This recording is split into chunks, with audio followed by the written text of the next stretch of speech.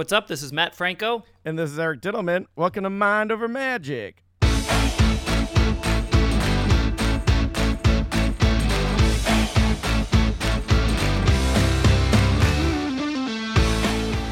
Episode 111. That's 3 ones in a row, Matt. Good point. Yeah. Good point, Mr. Diddleman. How are you? I'm good. How are you doing? I'm good. It's been a long, crazy day over here. Yeah. You've been already been on the radio, as you were saying. Well, before that, I guess it started at 4:30 in the morning. Whoa. That's Brought early. my folks to the airport. Okay. Yeah. Nice little morning ride in the dark. Came back, got a little extra sleep in, which was helpful before the first TV hit. We did the CBS affiliate here, talking about the Animal Foundation stuff, the 7-year anniversary of the show. That'll air Friday. Then hit Sunny 106.5 with AJ and Joanna. They're always really awesome, and they're our partners with the Animal Foundation thing. And then hit the NBC affiliate, News 3 LV. And I brought my dog Gecko to all of it, so he had a fun day out. Yeah, your new dog Gecko that you adopted yourself, right? Yep. And let me tell you, it's been really fun. So we're officially underway with the Animal Foundation supply drive. So it's started. So if you're going to find yourself in Vegas, I can tell you officially, like I said last week, do not buy tickets, which is great because I spent 7 years trying to find ways that weren't tacky, Right. telling people to buy tickets to come see me. So it's always a fun time of year when we do the supply drive where I can say, don't go to PetSmart here in Vegas, buy something off the shelf. It goes into a donation box, and immediately, right on the spot, you'll receive a voucher to come see the show. So it's a pretty cool thing, and I think I mentioned last week we've raised over $20,000 of supplies doing it, and we're looking to increase that. So it's a win-win, and so I've been out talking about that, and mostly people just ignoring me and paying attention to Gecko. Yeah, having the dog as a distraction, that's always probably a nice touch to really It's such a sell great it. thing. I mean, and it just like eliminates. No one's even curious if I'm gonna like do magic or anything. They're all just like immediately infatuated with the dog. In fact, the first set I walked into, one of the producers said, or was it the host? Yeah, the host said, "Which side do you want me on?" Like pointing to the chairs. Mm-hmm. And I'm so used to it in magic, I immediately thought she was talking to me. She's asking the director. Wasn't even talking to me. Which side do you want me on? And I'm like, oh, I think either side is okay. And I'm like, oh, I'm so sorry. You're definitely not asking the guest which side you're supposed to be on. I'm used to directing people on my stage, right? Like where Well, to no, go. even Yeah. for these talk shows, Oh, like yeah, a lot of yeah. times because people are so sensitive with the magic thing, they're like, where do I have to be? What do I have to do? Does it Yeah. matter if we're standing or sitting? Like Sure. they're like hyper aware of like that I might care. So yeah, it's just so funny. And I was like, oh, sorry, I thought you were talking to me. And clearly she was asking like the actual boss of who decides who sits where. So Right. that all made sense. Well, you got to now. get Gecko's best angle. Yeah, you got to get Gecko's best angle. Yeah, you're going to love at the end. They go, do we need any cutaways of the dog? Should we zoom in? Yeah. Is there any bad angles? Yeah, right. So it's That's been a nice full day of that. Accidentally booked on the day when I'm not performing. I try to keep my days off completely off limits. And you're just doing press all day. Yeah. And didn't realize I'm off on Wednesdays this month. So booked an entire day of press. There you go, man. So well, you're working on days you're not working, so that's fun. And yeah. what are good tips? I mean, for people if they ever, local TV is a lot low pressure than national television. And, Sure. But it feels the same in a way. How so? Like when you're doing it. Yeah, like yeah. other than maybe if you have some sort of like pressure that you're putting on yourself because you know the amount of eyeballs or whatever that Sure. are going to be on it. But like, to be honest with you, like walking through a studio, whether it's in your local town or in New York or Los Angeles where it might get broadcasted to many more eyeballs, it feels very much the same many times. Right, yeah. A lot of the studio setups are using similar equipment and like you get the whole vibe and everything like that. And the set design feels the same you know what I mean? It's using the same materials and they have the same crew positions and that sort of thing. Now, how do you, when you have like a talking point where you're obviously promoting this pet drive, how do you keep it fresh so you're not just repeating over and over again. I mean, obviously you got to hit the same info part, but like you're doing 3 things in a row. I mean, that's nothing compared to like the press junkets that, celebrities have to do for like, if a movie comes out and they're just God, in can a you chair, imagine? for all day getting asked the same questions. So I mean, this is on a much smaller scale than that. But do you have strategies? So of I've actually fresh? done that. So Yeah. if you've seen where they put an actor in a chair and he just sits in one place and they broadcast the interview like over and over to different affiliates, like it's almost like a Zoom thing before Zoom was what it is. Right. I did have to do that for the special where I was like hitting local markets all over from one place as well as national. So yeah, I don't know. I honestly think the more you do it, the easier it gets. And I never know like what the host is going to like ask or how they're going to phrase it. Like I really walked in with very little information. I didn't know how long each hit was even. Yeah. Like I had no idea if we were doing 3 minutes or 7 minutes or, I had no clue. And I just kind of went in and handled it like I would handle any conversation. Right. Really. Yeah, exactly. I'll be honest with you, like having the dog on my lap made it easier. Oh, well, yeah. I mean, there's those therapeutic elements to having a pet. It did. It took all the pressure away. I felt like. What is the term on the plane? You have the emotional support dogs or animals. Like you literally had one on your lap. Yeah, I think it's just to have fun with it. The more comfortable you get with it, the more you do it. Yeah. And I found too that like, because I don't watch a lot of like daytime news programs locally or otherwise even, but like whenever I do and I see someone like, I know I mentioned him a bunch of times in the past, but like Donny Osmond, for example, he was on one of the Vegas shows recently, and I tuned in to watch it.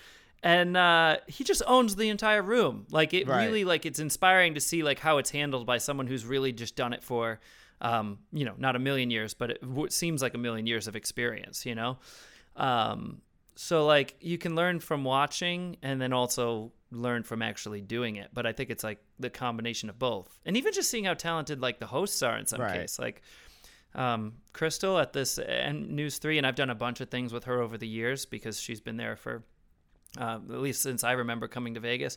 Like you can just be in full conversation. She's petting the dog, holding the dog. We're giving him treats. And like the producer's yelling 20 seconds. And like, there's no fear that, oh my God, I might not be ready in time in her eyes. None of that, because it's just what they do all day. So like seeing them being comfortable and knowing what they're doing, it helps too. Yeah. I mean, it's just being present, right? Too. It's Yes. like just being in the moment and knowing, and then it's going to feel fresh, even if you have to hit the same bullet points over and over again. Yeah, and everyone gives it their own spin, like when you do the radio show, they do a lot of fun topics, and I'll throw some of these at you here because it really is hard to think of some of these on the spot. So like it's a fun lifestyle show, Sunny 106.5, AJ and Joanna, and everybody listens to it here in Vegas. Like if you listen to podcasts and you're in Vegas, you will hear ads for it. It's like iHeartMedia, Yeah. Anyway, so one of the things was, I guess apparently Vegas is one of the cities that's like would be most at risk, supposedly, if there was a zombie apocalypse. Oh, yeah. Now I immediately have questions like, okay, why? There's a lot of movies that take place in Vegas that are like zombie movies. And the question was, and I don't even remember what I said. I'm going to ask you, how ready are you if there were to be a zombie apocalypse? What do you say to that? Oh, how ready am I? Yeah, on a scale of 1 to whatever. Not ready. That's what I said, actually. Some variation of that. Yeah. Like, I don't have like supplies stocked away, and I'm not good with a weapon to defend myself. Like, right. I will try and find the most like prepped human nearby and latch onto them for safety, I think. Right. Yeah, so that's bizarre. and I'll hit you with another one too. And this was so funny because Tiana was there on the press junket with me, and she happened to be sitting at the radio desk, and like neither of us really noticed where she was sitting. There was also a microphone. Oh, funny. So when I looked over to her, and like this was pre-taped, so like if I shout something out, they can edit it if they need to, but I like looked over to her to ask her a question, and they immediately just involved her in the conversation because there was a microphone already there, so they just flicked it on. Yeah. So now all of a sudden she's on the air, right? Which wasn't expected, but she's actually quite good at. So anyway, she got asked this question too. This is a fun one. It was about silently judging people, Oh. which I know you do. Don't we all? Yes. Right? So, like... But if I were to ask you an example of like, and I can give you the ones they said, of silently judging people, what would be like an example of a time you know that you do that? The only thing that comes to mind most recently, and it's all changed now with the different mask mandates and stuff, but when people weren't wearing masks, you're right? See, that's a good one. Yeah. Just being like, well, you're not following what the CDC says. But, Right. Now I found who knows what go they're ahead. even saying. So it's Yeah, all I kind don't of know. up in the air. Yeah. I found it really difficult to because like the one Joanna gave was so endearing. It was like when people are mean to their pets, and like she. Oh, sure. Like she'll like literally talk about how she'll speak up. She won't be silent about it. And I Right, was like, well, that's tough to have an answer better than that. And then Tiana chimes in with when she sees someone driving a pickup truck with a dog in the back, because that's like dangerous because they could, Right. the roads are dangerous, or they could see a dog and jump out or fall out, or like, So I was like, those are such hard answers to follow up with, to follow. And the only things that came to mind, and this is funny because this happened to me last night or the night before. I walk out on stage, and a few minutes into the show, I see, it's hard to see exactly what I'm looking at, but I see like a little pile on the foot of the stage there, like right on the edge, the downstage edge. And I'm like, what is that? So I walk over to it, and I still don't really know exactly what I'm looking at. So I kind of like, normally if that happens, it's playing cards or something. Right. But this is right in the beginning of the show, so I know it's not that. And I'm like, it's almost like a reaction. I'll just kick them off the stage. Sure, yeah. But like as I like have this knee-jerk reaction to just like kick whatever it is off, and it could be a piece of a streamer, it could be anything. It happens all the time. I go to like kick it, and I'm like, wait a minute, this isn't something of mine to kick. This audience member in the front row has decided to put their belongings on the stage. Oh, geez, yeah. I'm like, what is going on? And like I go to kick it, and I'm like, oh, wait a minute. Is that what it is? Like phone? No, it was like when like photographers come around to take photos of you at like certain restaurants. Yeah. I guess they were like at a restaurant that had a photographer, Sure. and this guy got the photo and the little booklet that it comes in, and just put it on the stage when he came into the show. It's just his shelf, his coffee table. He's using your stage. That's like worse than putting your feet up there. Yeah. I was like, sir, what's going on here? He's like, I didn't want to lose them. I was like, you don't get out to the theater much, do you? And he actually goes, well, it's my second time at this one. Whoa. I was like, oh my God. But anyway, it turned into a super funny bit. That's funny. Because he had all sorts of behaviors that were like not kosher with like theater etiquette, which made for a really hilarious show. And like, it was kind of endearing because he, clearly enjoyed himself. He had come back a second time. But, so funny. Just like putting stuff on the photos of himself on the stage, I think it's just anywhere where there's like normal etiquette, like a theater. I was just gonna say, like, I think I silently judge people all the time just on the subway, right? When they're right. Just take a trip to New York and go on the subway to just see people like, taking up more seats than they should and all this other stuff. Right, but even something like that, I'd feel like such a jerk giving that answer after everyone else in the room just talked about people being mean to animals. The dogs, yeah. Right? It's like, when people take up 2 seats at the subway, or and they were also tying it into your, pet drive. You were there, right? Which was like kind of coincidental. I don't know, or maybe that's what yeah. sparked the inspiration. But anyway, yeah. And here I am criticizing people who, are fans. What about magic acts, though? I mean, like, we obviously have opinions when you see another magic act perform. Do you ever silent judging like that? Well, you and I do that out loud to each other. That's true. That is true. We'll share our thoughts with each other, but we always try to look for the good. We always do. That's why I say it jokingly. Yeah. That's why I say it jokingly because, who appreciates a good magic act more than us? Yeah, absolutely. And speaking of, did you catch, since I caught up on AGT last week, I don't know the results because we're recording early, but last night on AGT, Yuho Jin performed. Did you catch him? I did, and I have to say, because I tweeted the performance because I cool. really, really enjoyed it. Yeah. But I was also like motivated to tweet it because and I'm not sure if this was like the official AGT account, or you know how they have a few, like they have AGT auditions, AGT live. It was one of the AGTs that like, and the caption was, "How does he do it?" or something really generic that made me feel like whoever typed this didn't watch the act. All like they were told this person's a magician, and they came up with that caption and then posted it. So like I literally had to share it, like a quote retweet, and say something to the effect of like, "How doesn't matter. This is beautiful." Right. And which was interesting. Well, I'll describe it for those of you who missed it, but definitely check out the clip. He's talking. Yoo Ho Jin comes out and he's talking about imagination, and then how many changes does he do right away? Like he takes a yellow card that says imagination, and then it becomes like 50 different objects all at once, like so fast, the changes in between them. Oh God. I mean, it was so interesting too, because he does this like visual change to a watch, which like we're a little bit, especially like magicians anyway, not, I don't think the general public necessarily. And I think we've talked about that one specifically here on our podcast. Yeah, like we're a little bit you know what I'm going to say. We're a little bit overexposed, and he did it differently and whatnot. But like before it even registered, oh, that's the watch thing or a variation on it, which was really, really quite nice. And it is a beautiful design as is. Right.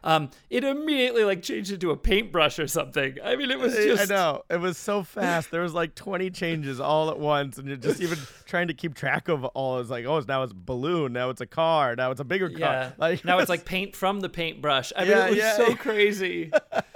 And I had never seen that act before. I don't know if you had. I hadn't either.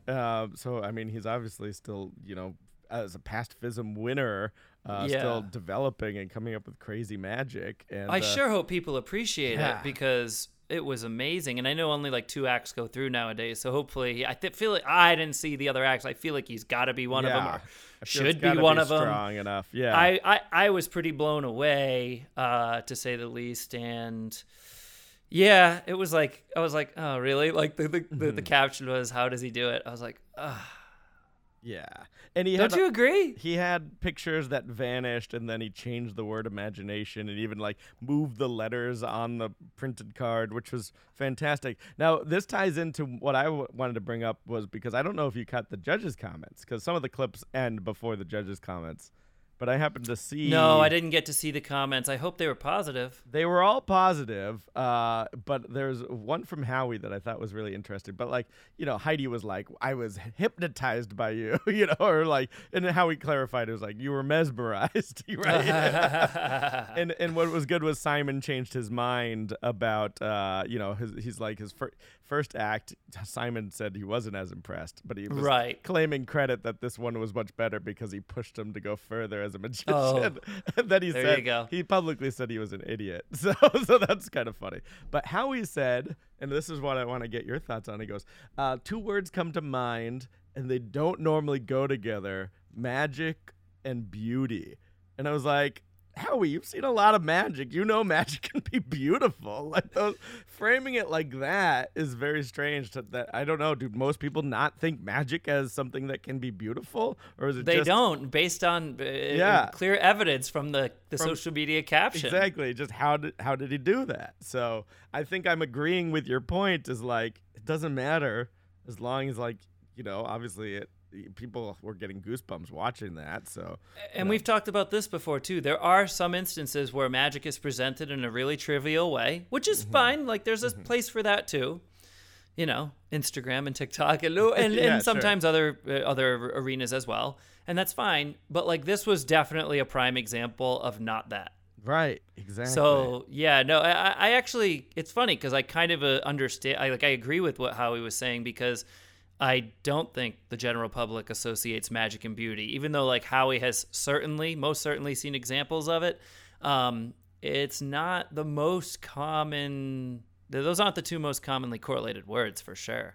Yeah, I think hopefully it's changed, that spectrum has changed more towards beautiful over the years as magic has become more popular. More people seem to be into it in the past. Different types too, because like some people aren't doing magic with the intention of it being beautiful too. That's true, and we've talked about that as an artist, right? You know, if you don't treat yourself as an artist, then you're not going to put out art. So if you don't think of musical, right? But I mean, like, you know, I don't know, an example: Amazing Jonathan, Dana Daniels. Sure, I mean, there are a lot of great artists that are presenting magic not with the intention of beauty in the traditional sense, whereas Sure. Yuho Jins is beauty in the traditional sense. Exactly. And I was going to say, I'm hoping that needle has shifted a bunch because, like, I remember a time growing up when people would say, like, magic, and the first thing they would think of is, like, birthday party magician, right? Which is nothing Top wrong hat. to those who do that, but, like, that's the Yeah. first image that was conjured. But I think, no pun intended, but I think nowadays, I think people, when you say magic, there's a different kind of image in mind as the first go-to. What is the image now? Like, is the image like a kid on a beach on social media? Like, is it like, what is the image? I don't know. No, I think it's more maybe towards just even like, magic on AGT or like. Well, I'm just sure that how plays a role. popular- I mean, obviously Blaine and his specials changed what people think of magic in terms But it's of just shifted the since then, even. the street style. Yeah. But I think maybe it's just, Vegas and like It's the some people- combination of all those things, isn't it? Yeah, I think it's less defined as just the go-to stereotype anymore. Right, which is a good thing because Yeah. I mean, in our lifetime, it wasn't like you say the word musician and you automatically picture a country artist or whatever. Right, yeah. Or like Exactly. only a rapper or whatever. Like, You need to ask more questions to determine what kind of music are they playing. The piano, like what instrument? Is it a band? What style of music? and people do ask that now. Yeah, I think people are asking magicians what style do they do, you know? I think that's a step in the right direction because, I never wanted to be someone who was just like categorized as like, we just need someone to fill that, niche, whatever it needs to be. But now people can be specific. I want this specific style. I want mentalism versus magic or magic versus mentalism or whatever it is. Well, or even style, not even what you're doing, but style of like, I want a comedic performer. I want an illusionist. I think, and even like, I want an old school type of performer. I want a new, fresh, young, modern. I think people are kind of excited and specifying now. Totally agree. If I were to say to you, and feel free to disagree, I kind of think all mentalists are magicians, but not all magicians are mentalists. Say that Agree one or more disagree? time. Say that again. Well, I think all mentalists are magicians, but not all magicians are mentalists. But let me define why before you go against it. Because I consider mentalism a subcategory of magic. Therefore, if you're a mentalist, you fall under the blanket of magician, even though you don't call yourself a magician because you're a specialist under the blanket of magic. But like, not all magicians are mentalists because they don't necessarily specialize in that. Yeah, I think I see what you're saying with like, a square is a rectangle, but not all rectangles are squares. I could see why you wouldn't want to portray that to like lay people because then they associate you just, oh, he's a magician, which is not quite accurate enough. Exactly. Yeah. It's not a narrow enough focus to define what you do. I think that is, I think it's all, again, what is evoked from the word magician. And people think, That's why you want to avoid it. I think there's, sleight of hand comes up automatically when a lot of times that's not, what mentalists are doing. And it is kind of like exactly what you're saying. There is this portrayal of the character of a mentalist that you want the audience to kind of buy in, and it's more walking the line. But I always say ethically on the right side of the line, which I think is important. But there are people that, want to believe in mind reading as real, and there's people that want to believe in magic as real, but I think it's less so. And I think there is that ambiguity can kind of help with the performance of mentalism. So this all comes down to one thing, whether or not you or anyone, but I am asking you, do you consider mentalism a subcategory of magic? And the reason I ask is because you could say the same for sleight of hand. Right. All sleight of hand artists are magicians, but not all magicians are sleight of hand artists. And illusionists, I see what you're saying. Yeah. Right? So do you consider it a subcategory? I think it depends on what you bring into it else from outside. I mean, there's see that vague answer? There's definitely psychological techniques that I'm using that I didn't learn from traditional quote magic books, but sure. It is. I mean, it's always been, I got into mentalism by, studying the other mentalists that, I found in other magic books and so forth. So, you heard it here, folks. He's going to tiptoe around the line. Exactly. Which is fine. Which is fair. Exactly. That's what it is. But yeah, I mean, but it does come down to marketing mostly, right? of how you're trying to represent and what you're selling as a product. How artistic. It's like saying, is an iPhone just the computer? Like Yeah. there's many different facets to it. Absolutely. So, anyway, that's my thoughts on that. Thank you for the thoughts. Let's jump into the next segment here. Yeah. Oh yeah. Do you want to jump right into riddles? I would love to. Okay, let's jump into Diddle Me This. Diddle me this, diddle me that. Will Eric end up stumping Matt? Riddles! All right, this one's a little long and more of a lateral thinking puzzle, but I think it falls into riddle I category. immediately feel bad for giving you an easy one today. Okay, here we go. No, I think it's still pretty. I think you'll like it. Okay. Okay. A candy shop was advertising boxes of chocolates for sale. Two men entered the shop. The first put $10 on the counter and asked for a box of chocolates. Now the cashier asked which of the 3 flavors available he would prefer: salted caramel, coconut cream, or cherry cordial. The man chose cherry cordials. The second man also put $10 on the counter and asked for a box of chocolates. The cashier, without uttering a word, simply gave the man a box of cherry cordials. How did he know that this was what the man wanted? So speaking of mind reading, the cashier did a little mind reading and knew the second man wanted that box of cherry cordials. How? Process of elimination. How so? Explain yourself. Well, I don't know the actual formal definition of that phrase, but that's basically the answer, right? Even though I haven't put any thought into this, that is ultimately going to be the answer, isn't it? Well, how is it elimination when he got the same thing as the first guy? Is that all they offered? No, they have 3 choices Okay. of flavors. Okay. The first guy put down $10, Yep. and he got the box. And the cashier asked him which of the 3 I got he it. wanted. I got it. And he gave him the cherry cordials. And then the Yes. second guy put down Yes. $10 and automatically gave him the cherry cordials. Okay. Because, are you ready for this? Mm-hmm. Because the other 2 options costed more than $10. Ooh, but then why would the first guy get asked which of the 3 he wanted? Because he hadn't put the money down yet? No, he put down $10 and said, "Give me a box of chocolates." He and he put goes, down the "Which 10. one do you want?" Yeah. And they asked him which one he wants. Yeah. For the first guy. And then the second guy, Also put down $10, but just got the cherry cordials. but he didn't say, I'll take the same thing. Correct. He didn't say anything. He said nothing at all. And the cashier said nothing without even asking him. Just gave him the cherry cordials. The guy puts down the $10 and received the same chocolate. Correct. And just to clarify, whatever you're calling it, cherry something, that's totally irrelevant, right? Correct. Yeah, it's just a type of chocolate. Okay. I just want to make sure it's not some sort of wordplay with that because I can't really tell what. We could substitute, apples, oranges, and bananas. Okay, gotcha. For this riddle to work. Huh. It would be I weird thought if for those sure were it at a had to- chocolate place, but still. I thought for sure it had to do with the price. It is. You're close on the price, but it's not more expensive. So the hint I was going to give you right away was that there's 3, and I don't know if this still spoils the riddle because I feel like this could have been included in the riddle and it still would have been good. Let's say the salted caramel were $8, the coconut cream are $9, and the cherry cordial are $10. Well, so I don't know. So they're actually less. They're less. The other 2 were less. So you were on the right track. when they walked in, the cashier told them they don't have any change. No. He didn't do that. No. Because the other 2 weren't in stock. Because he still would have. No, he asked him which of the 3 he wanted. Oh. So the first guy had the choice. Ah. Are you stumped? Yeah, I don't know. Okay, so imagine you go into a store. There's 3 items there, and you pay with a $10 bill.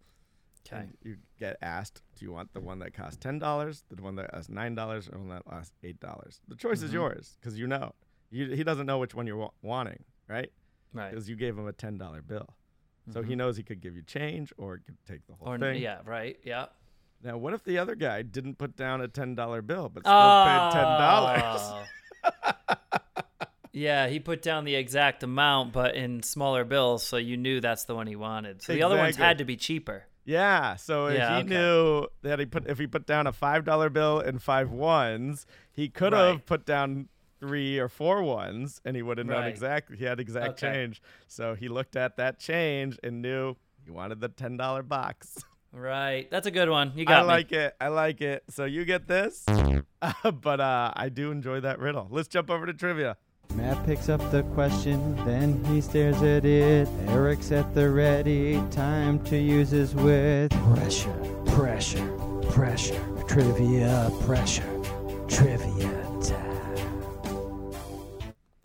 What sport has been played on the moon? There's one image that comes to mind, and I believe it can be a solo sport of sorts. I don't want you to give me clues or multiple choice, because I believe I've seen a picture of an astronaut with a golf club. Is it golf? It is golf. Yeah. Yeah, I Well think that's done, a sir. famous image. I don't know how far that ball went out into space. Is it still in space? I have no idea. I don't have any background on this one. So fantastic. Let's switch gears. I did some shows this week. I was at Speakeasy, and then first time I've been back at Monday Night Magic since the pandemic, and it was a really fun show. I had a lot of people come out to that. It was a sold out house. Let me back up to Speakeasy for a second. Sure. I've seen some of the photos, and we talked about this a little bit. And, like, it really does look like a special thing, like we talked about. But it's very much a close-up show, which is really cool. But, like, It is. are you Yes. are you a close-up magician now? I'm a close-up mentalist. Fair enough. Fair enough. I'll that's a more accurate answer. I have a set. Yeah, I worked on. We've even talked about it in the past as I was, getting involved in the show. Right. When it was coming back up, is like really defining what that close-up set is. But yeah, I'm sitting at a table surrounded by 12 I see it. people, and yeah. Yeah, no, I see it, and like it's really neat. And like I obviously you've done plenty of close-up in the past, but it's not like you were, doing restaurants or anything like that, right? Right, So, I mean, is this something you're enjoying? Like, it looks like a really fun thing to do. I know that close-up magic is a lot of fun. My passion for it, was renewed several years ago. So, like, how comfortable are you with it now? And, like, do you love it? Do you want to do more of it? Or are you kind of like, I just do it there for the most part, and I'm not anxious to do other close-up sets, or what? Well, it came out of a combination of things I was already doing in like the booth for like some of these conferences I go to. Yeah, I get and that. everything like that. But this is different. But I really enjoy performing there, and like my set is real strong, I will say. So I'm How having long fun. is the set again? 12 minutes. Wow, it's like a tight 12. Yeah, just give or take, you get a little leeway.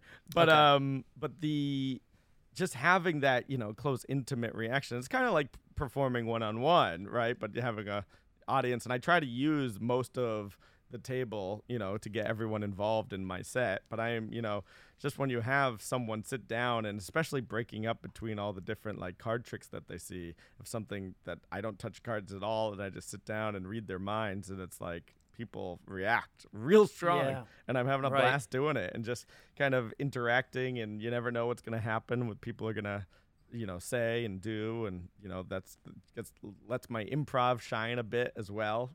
Yep. And then and I'm just feel real solid doing my show there and having a good time. How many times do you get to do it on the night? You perform for 5 tables. There's a little bit of Oh. secrecy we're not supposed to be telling. Okay, but, okay. I mean, this is a closed knit podcast, yeah. so we trust everyone here. But there is like, at the end of the show, they're like, you didn't know what to expect when you come to the show, so keep the secret and don't tell anyone. And they have some jokes about that. But because some people come in and they're just expecting a stage show like any other show. Oh, they don't know exactly what they're getting. And then well, you boom, have there's a right. spotlight at your table after the opening act, and then your magic's at your table, and it just happens there. And different magicians roll around, and we have a little rotation to make sure that we know where we're going.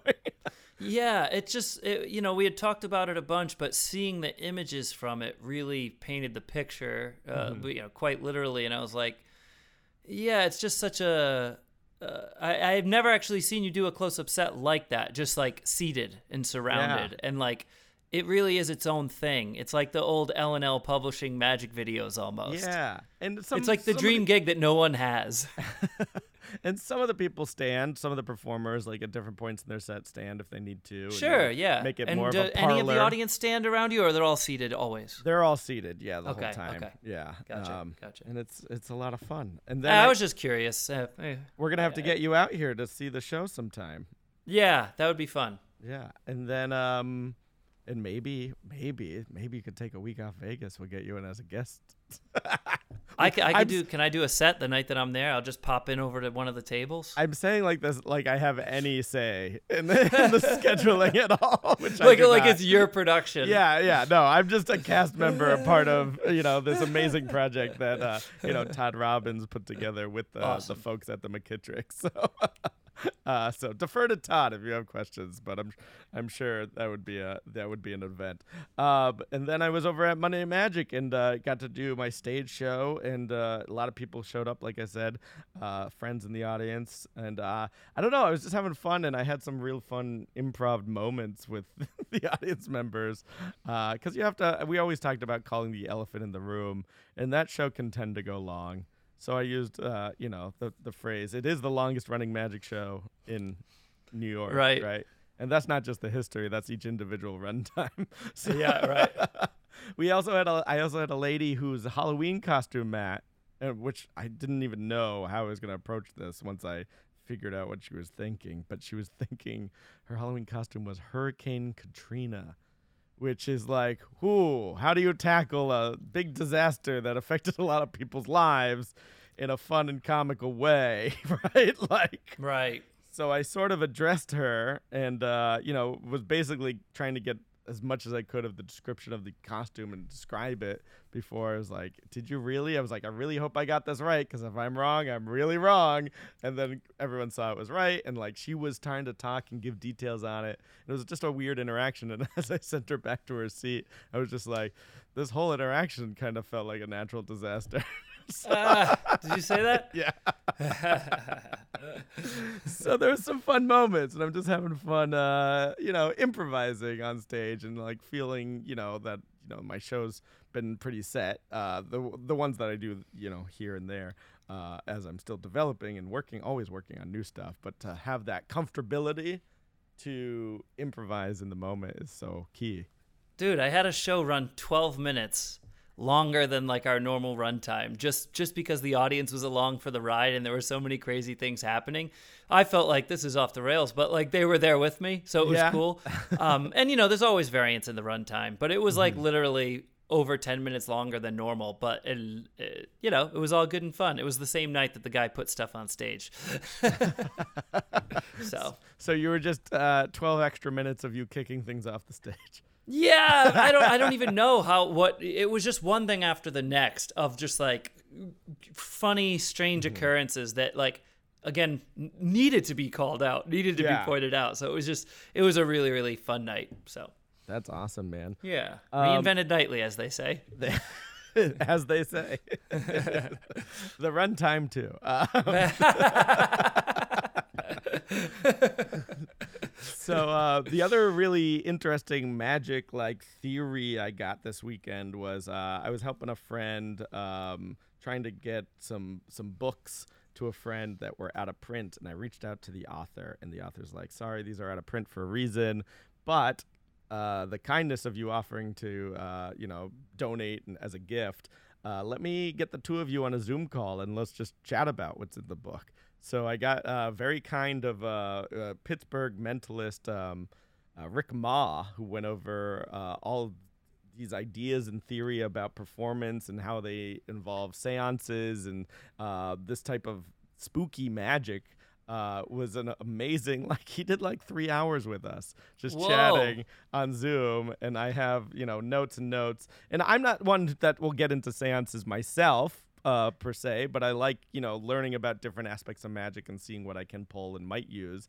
And he made a great point of he's like, your style doesn't necessarily wouldn't think seances is but as an artist, pushing yourself out of those boundaries that we form for ourselves, it might be something interesting. And I was doing it more from a director standpoint because I do get asked to help a lot of acts, kind of workshop things. So I was just the more I know, the more tools I have to be able to, you know, refine what the person I'm working with can do. So it was amazing. Like he really, like, for the whole first hour talked about like more like character and theory. And I mean, I don't want to give much away because I know he's going to be also doing it in the future as a workshop where you can pay to kind of do it. But so I don't want to get through spoil much of it. But we talked about like savoring the moment and how rare that is now, and how everyone's on their phone, and the difference between just being entertaining and engaging. And he's like, I don't want to entertain people, I want to engage people, because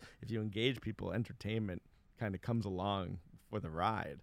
And, if people you hit on an engaged, interesting topic there too, when you were talking about seances not necessarily like fitting. That wouldn't be the first thematic influence that would like come to mind for a performer like you.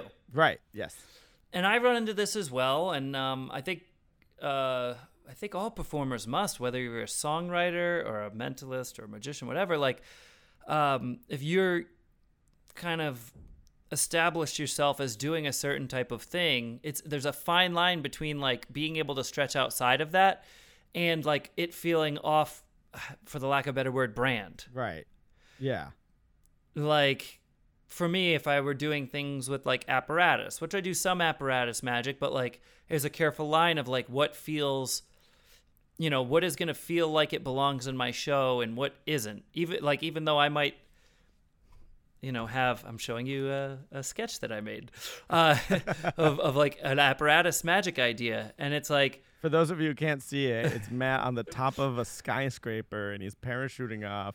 No. I'm just kidding. But like it is hard because like sometimes you can dream up an idea and then go at the end of it but does it fit me? Sure. Yeah. Right? So like you ever have that? Well, I've created material that I know wasn't going to fit me, and I've given it to people that I think is, you know, that's more suitable for. So, yeah, I definitely know what that's like. But yeah, I think if we're kind of continuing, like I said earlier, like my show was kind of set that I've been doing at Monday Magic and even some of my colleges, but I'm always trying to adapt and change it so that I can plug new pieces in, and I want to evolve as an artist and as a creator, and just even styles of personality and presentations. I'm always looking for different angles. So because I think if we just stay stagnant, you know, things can get, you know, boring and tiresome for you as the performer, which then gets conveyed to the audience as well. So yeah. Do you think it matters if it's done gradually versus abruptly? Like, you know, I'm sure there are instances where like a rapper goes and put out a country album and like it's really abrupt and no one expected it. I think maybe even T-Pain did something like that. Like, does it matter? Does it need to be like, there's always going to be criticism, right? There's always going to be someone who goes, oh, that was out of character or something, right? So how do you do it correctly? Are you supposed to do it gradually? Are you supposed to just break the rules and do whatever you want? What do you think? And just to clarify, I don't plan on doing a seance anytime soon, but or a country album. Yeah, or a country album, or rapping for that matter. but to your point, I think it's probably easier if you're doing it gradually. But my initial thought on all of this is, it doesn't matter what the criticism is as long as the final product is something that people are, you know, enjoying. So interesting. You know, you're gonna have this, you know, shift no matter what, whether it's a big shift or a small shift. But as long as your output is, you know, enjoyed, then you're gonna find the people that flock to it because it resonates with them. Yeah, I wonder if it matters whether or not people enjoy it versus whether or not it's true to you, because like, and we've seen examples like this with movies and TV shows, or probably even songs in some cases, where like it really didn't hit at the time, but for some reason it resonates years later and becomes gains like a cult following later on, like even decades later in some cases. And this also ties into another element of what Rick was saying in our workshop, was like, who's art for? Is art for the artist? He's like, I defy that it's for the audience. You know, he's almost saying, I don't want to put words in his mouth, but that's what I got from it, was he was saying, like, it doesn't matter what the audience takes on it. It's like, you're doing this for, you know, the art's sake almost, right? So yeah, it's such a weird one too, because like I do listen to the audience and I do consider them as a guide to like how to improve things and make them better. But at the same time, I don't disagree with that sentiment that you just said either. Right. And if you're just thinking like we're providing a moment for the audience to have something where it's a shared experience, then that's all that it needs to be, really, in essence. And he was talking about, like I was saying, savoring the moment and like not being on your phones and distracted, because you're with people, but to experience things at the same time. It's the difference between, TV, where it used to be all appointment television, where if you missed something, you missed it. And, if you didn't VCR it, right, back in the day, then you felt like you missed out. So you made a chance to be there. Now with like all the streaming services that we're on, it's like people are watching different shows, and we're not having a communal experience unless it's in a theater like this, or a presentation or a performance. We're all literally experiencing the exact same thing at the exact same time. Even from show to show, there's going to be changes and nuances that aren't the same from one audience to another. So, there's this ephemeral nature to live theater that, I relate to from improv, where every improv scene you're not going to do it again unless you write it down as a sketch. But it used to be, it's supposed to be, tissue paper to be, thrown away when it's done. Yeah, I found that interesting. Yeah, for sure. I've got one more other point that I wanted to bring up that I'm constantly thinking about when I'm, creating, this new shows that I'm working on, is a lot of times he was talking about that, like the magic itself, as shows are designed, become like the pedestals, and then people focus on the transitions in between as bridge material. But he's like, this really should, when we're creating art, be the opposite way, where find out what you want to say, figure out what points, and make those the pedestals, and then use the magic as the bridge connecting them, and seeing what magic illustrates the point, or whatever point of view you're trying to demonstrate for the audience. And I just like that visual of these pedestals and bridges, but redefining on what's what in a show. Yeah, like go with the message first and fill in the blanks from there, kind of. Yeah, or you're choosing them. It's more focused on what material you're choosing, because it's now pointed towards what you're trying to say, as opposed to that opposite of, I bought a trick and I need to figure out, I like it. The presentation. Yeah, and then what's the presentation going to be? Right. And how do I then transition from that one to this other separate trick that doesn't make sense, together? Right. So we got to smooth over that, transition, so that the audience isn't like, oh, we're shifting gears suddenly. Right. As opposed to if you have, if you could just go on stage and speak and say your point of view without even doing magic, you're ahead of the game, because now you're just using magic to illustrate your point of view. Yeah. I think, being able to flex both of those muscles, in other words, being able to create either way, to take a piece of magic and build a presentation around it, because sometimes that's the way it works, I find, or to be able to have your message or POV that you want to convey, and finding a way to convey that through magic. I think being able to do it both ways is super helpful. Absolutely. Yeah. And to pull out the toolbox when you need the certain tool to use it. Absolutely. Right? Yeah, that's where experience comes into the game, I guess. So I'll recommend, I don't know when Rick is doing it. I think he's posted on his Facebook page. If you're friends with him, I'm sure it might be publicly, but I think it's going to be pretty cheap from what I've seen, but he's going to do 2 like Zoom workshops for people who want to sign up. I recommend it. So awesome. Yeah. Should we switch gears into goals, Matt? Let's go to our goals. Oh, boy. How'd you do? Let's see. Goals here. Let's see. You were trying to reorganize your magic. You had done that from last week. You pushed it to this week. Okay, so here's the thing.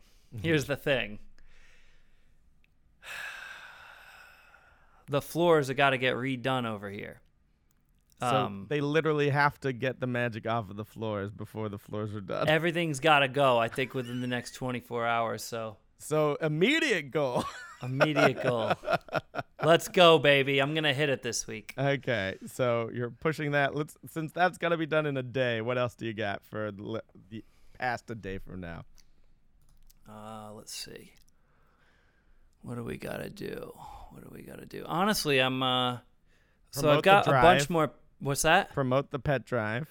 Well, yeah, I was actually going to say, I actually have a bunch more press to do for that, which is really important to me because it's such a good cause. But, I mean, that's not really a goal. Right. Because that's just something I'm going to do. Mm-hmm. No, that's it. I got it. It's the one about the organizing the magic. Okay, fair enough. That's fair it. enough. You don't understand. I'm looking at my to-do list. Yeah. I'm looking at my calendar, and that really is the goal. There we go. Good. I was gonna work on a bunch of stuff, magic books, office work. I've got a lot of office work done, but I still have more to do because I've been focused on prepping the shows I have coming up. So I'm gonna punt more office work to next week, and then Two punts. I decided though, normally when I travel on the road, I like bring like a bunch of books to read, and I never read them. So my Okay. goal is to just bring one book and force myself to read the one book on the road. Okay. All That right. way it's Listen. not choice paralysis, because I think that's what was happening as I was bringing too Right, many right. options, and then I wasn't doing any of it. Yep. Okay. Since you did like a punt and a real goal, I will add a real goal to me under one condition. Sure. It will be a 2-week goal. Okay, good. I like that. I feel like I'm very much behind on crafting a newsletter to go out to keep people up to speed on everything going on. And I feel like it's long overdue, to the point where I might have some paralysis in terms of like what to include and what not to, because Yeah. there are kind of a lot of key points to hit. So newsletter. I like that I want, goal. yeah. How do people sign up for your newsletter? Good question. I would say mattfranco.com. There is a little button there that you can click to receive said newsletter. Yeah. That's great. And I don't spam you. It's not like we're sending out things constantly or anything like that. In fact, it's probably just, once every couple of months or something. And now it's been even longer than that. I was gonna say, considering that this is your goal, it means you haven't done it in a while. So clearly, you're not spamming people. Yeah, well, that is true, though. I never want to. Yeah, Yeah. yeah. I want to make sure, I want to, quality over quantity is sometimes an okay motto. Agreed. What do you got to plug other than, obviously, we know about the pet drive? Yeah, that's it. The Pet Drive, we're performing here in Vegas. We will have 2023 dates going on sale in the coming weeks, so stay tuned for that. And the shows are going well. Come out and see it. Just want to clarify, you're donating pet supplies, food, not pets themselves. You're not giving away You're pets. not giving away pets. No, it's cool though, because not everyone can foster animals or have pets or based on their lifestyle or where they live or whatever, but this is a chance to just walk in a pet store, and there's a minimum of $20. But when's the last time anyone went into PetSmart and didn't spend $20? And then exactly. whatever items you get, just go right into that box, and right there on the spot, they'll give you the voucher to come to the show. And because it's a great cause, we actually do reserve really good seats for the people who participate in that. So anyway, come on out and do it that way or some other way. But that opportunity is only now for through September the 11th, I believe, which I did not choose that date. Fair enough. Right. I actually tried to change it on the spot today because I realized it and I was like, no, that's not a good date. I'm going to say the 15th. There you go. But I didn't. I just went with mid-September instead. That's good. That's vague enough. But I'm still trying to get them to change it. Yeah. I mean, at least someone wasn't thinking that as their Halloween costume. Is what I'm What a loop in there. What a good tie-in. I am going to be on the road. I'm doing a bunch of colleges. So if you happen to be at one of these colleges, a student there, if you're listening, look for me. I'm going to be at Purdue University in Indiana. Then I go straight to Rhodes College in Memphis. And then I'm at Stony Brook University, and that's just this week. So those are more private shows, again, for the students. But I do have some public shows coming up as well. You can check me out at the comics at Mohegan Sun with my friend Jim Spanato's Magic Show on the 28th. I believe that's Sunday, so you can get tickets through my link tree, and or if you Google it, just in my bio, I have a link tree that have all my public dates, as well as Magic in a Bottle, the show run by David Corsaro over at City Winery here in New York City, and that's on August 30th. So a couple chances to see me live if you are in the New England and Northeast area, New York and Connecticut. I'd love you to come out there. And then, of course, I've got a bunch of holiday shows are starting to fill in, even though we're not even close to, holiday season yet. But you can book me for private events at ericdiddleman.com. And there'll be some more announcements for some public shows, even in the Western Coast as well. Dude. So, busy. I'm busy. I totally forgot. Yes. I got to send you a link for this, and we should also put the link somewhere for the Animal Foundation details. But I'm up for Best Casino Show in the USA Today top 10 list or whatever. Fantastic. This is maybe the third time or so that we've been included on the list, which is really awesome. So it's cool if people vote for that. It's just people can vote every day from now till the end of it. And it just takes a click. So we'll include that link if you want to support it. I don't know what awards like that really mean, but it's really cool to be recognized on a national scale like that. So it's just a thank you to those that come and support. It's really, really cool. So thank you. And if you win, we know it just doesn't hurt, right? It never hurt. No, honestly, hurts. I'm honored to even just be included. Of course. It's really, really a neat thing. So I appreciate it. And if you could find it, your time to just take a second to click the vote button, that'd be very, very much appreciated. It goes a long way for us. Absolutely. And we want to thank you for listening. And if you want to support our show as well, you can visit us at patreon.com/mindovermagicpodcast, where you can get some benefits like checking out our video vault and supporting the show. And speaking of supporting a show, we want to give a huge thank you to our producers, Dr. Bob Baker, James Dawson, and Jesse Miller. Thank you so much. If you have questions for us, visit us at our website, mindovermagicpodcast.com, and you can shoot us an email there at mindovermagicpodcast@gmail.com. And at mindmagicpod is our socials. Anything else, Matt? No, this has been a great episode. Thanks for taking the time to hang out and do it. Thanks to the listeners for joining us as well, and we'll see you next week. We'll see you next week. This episode is now over.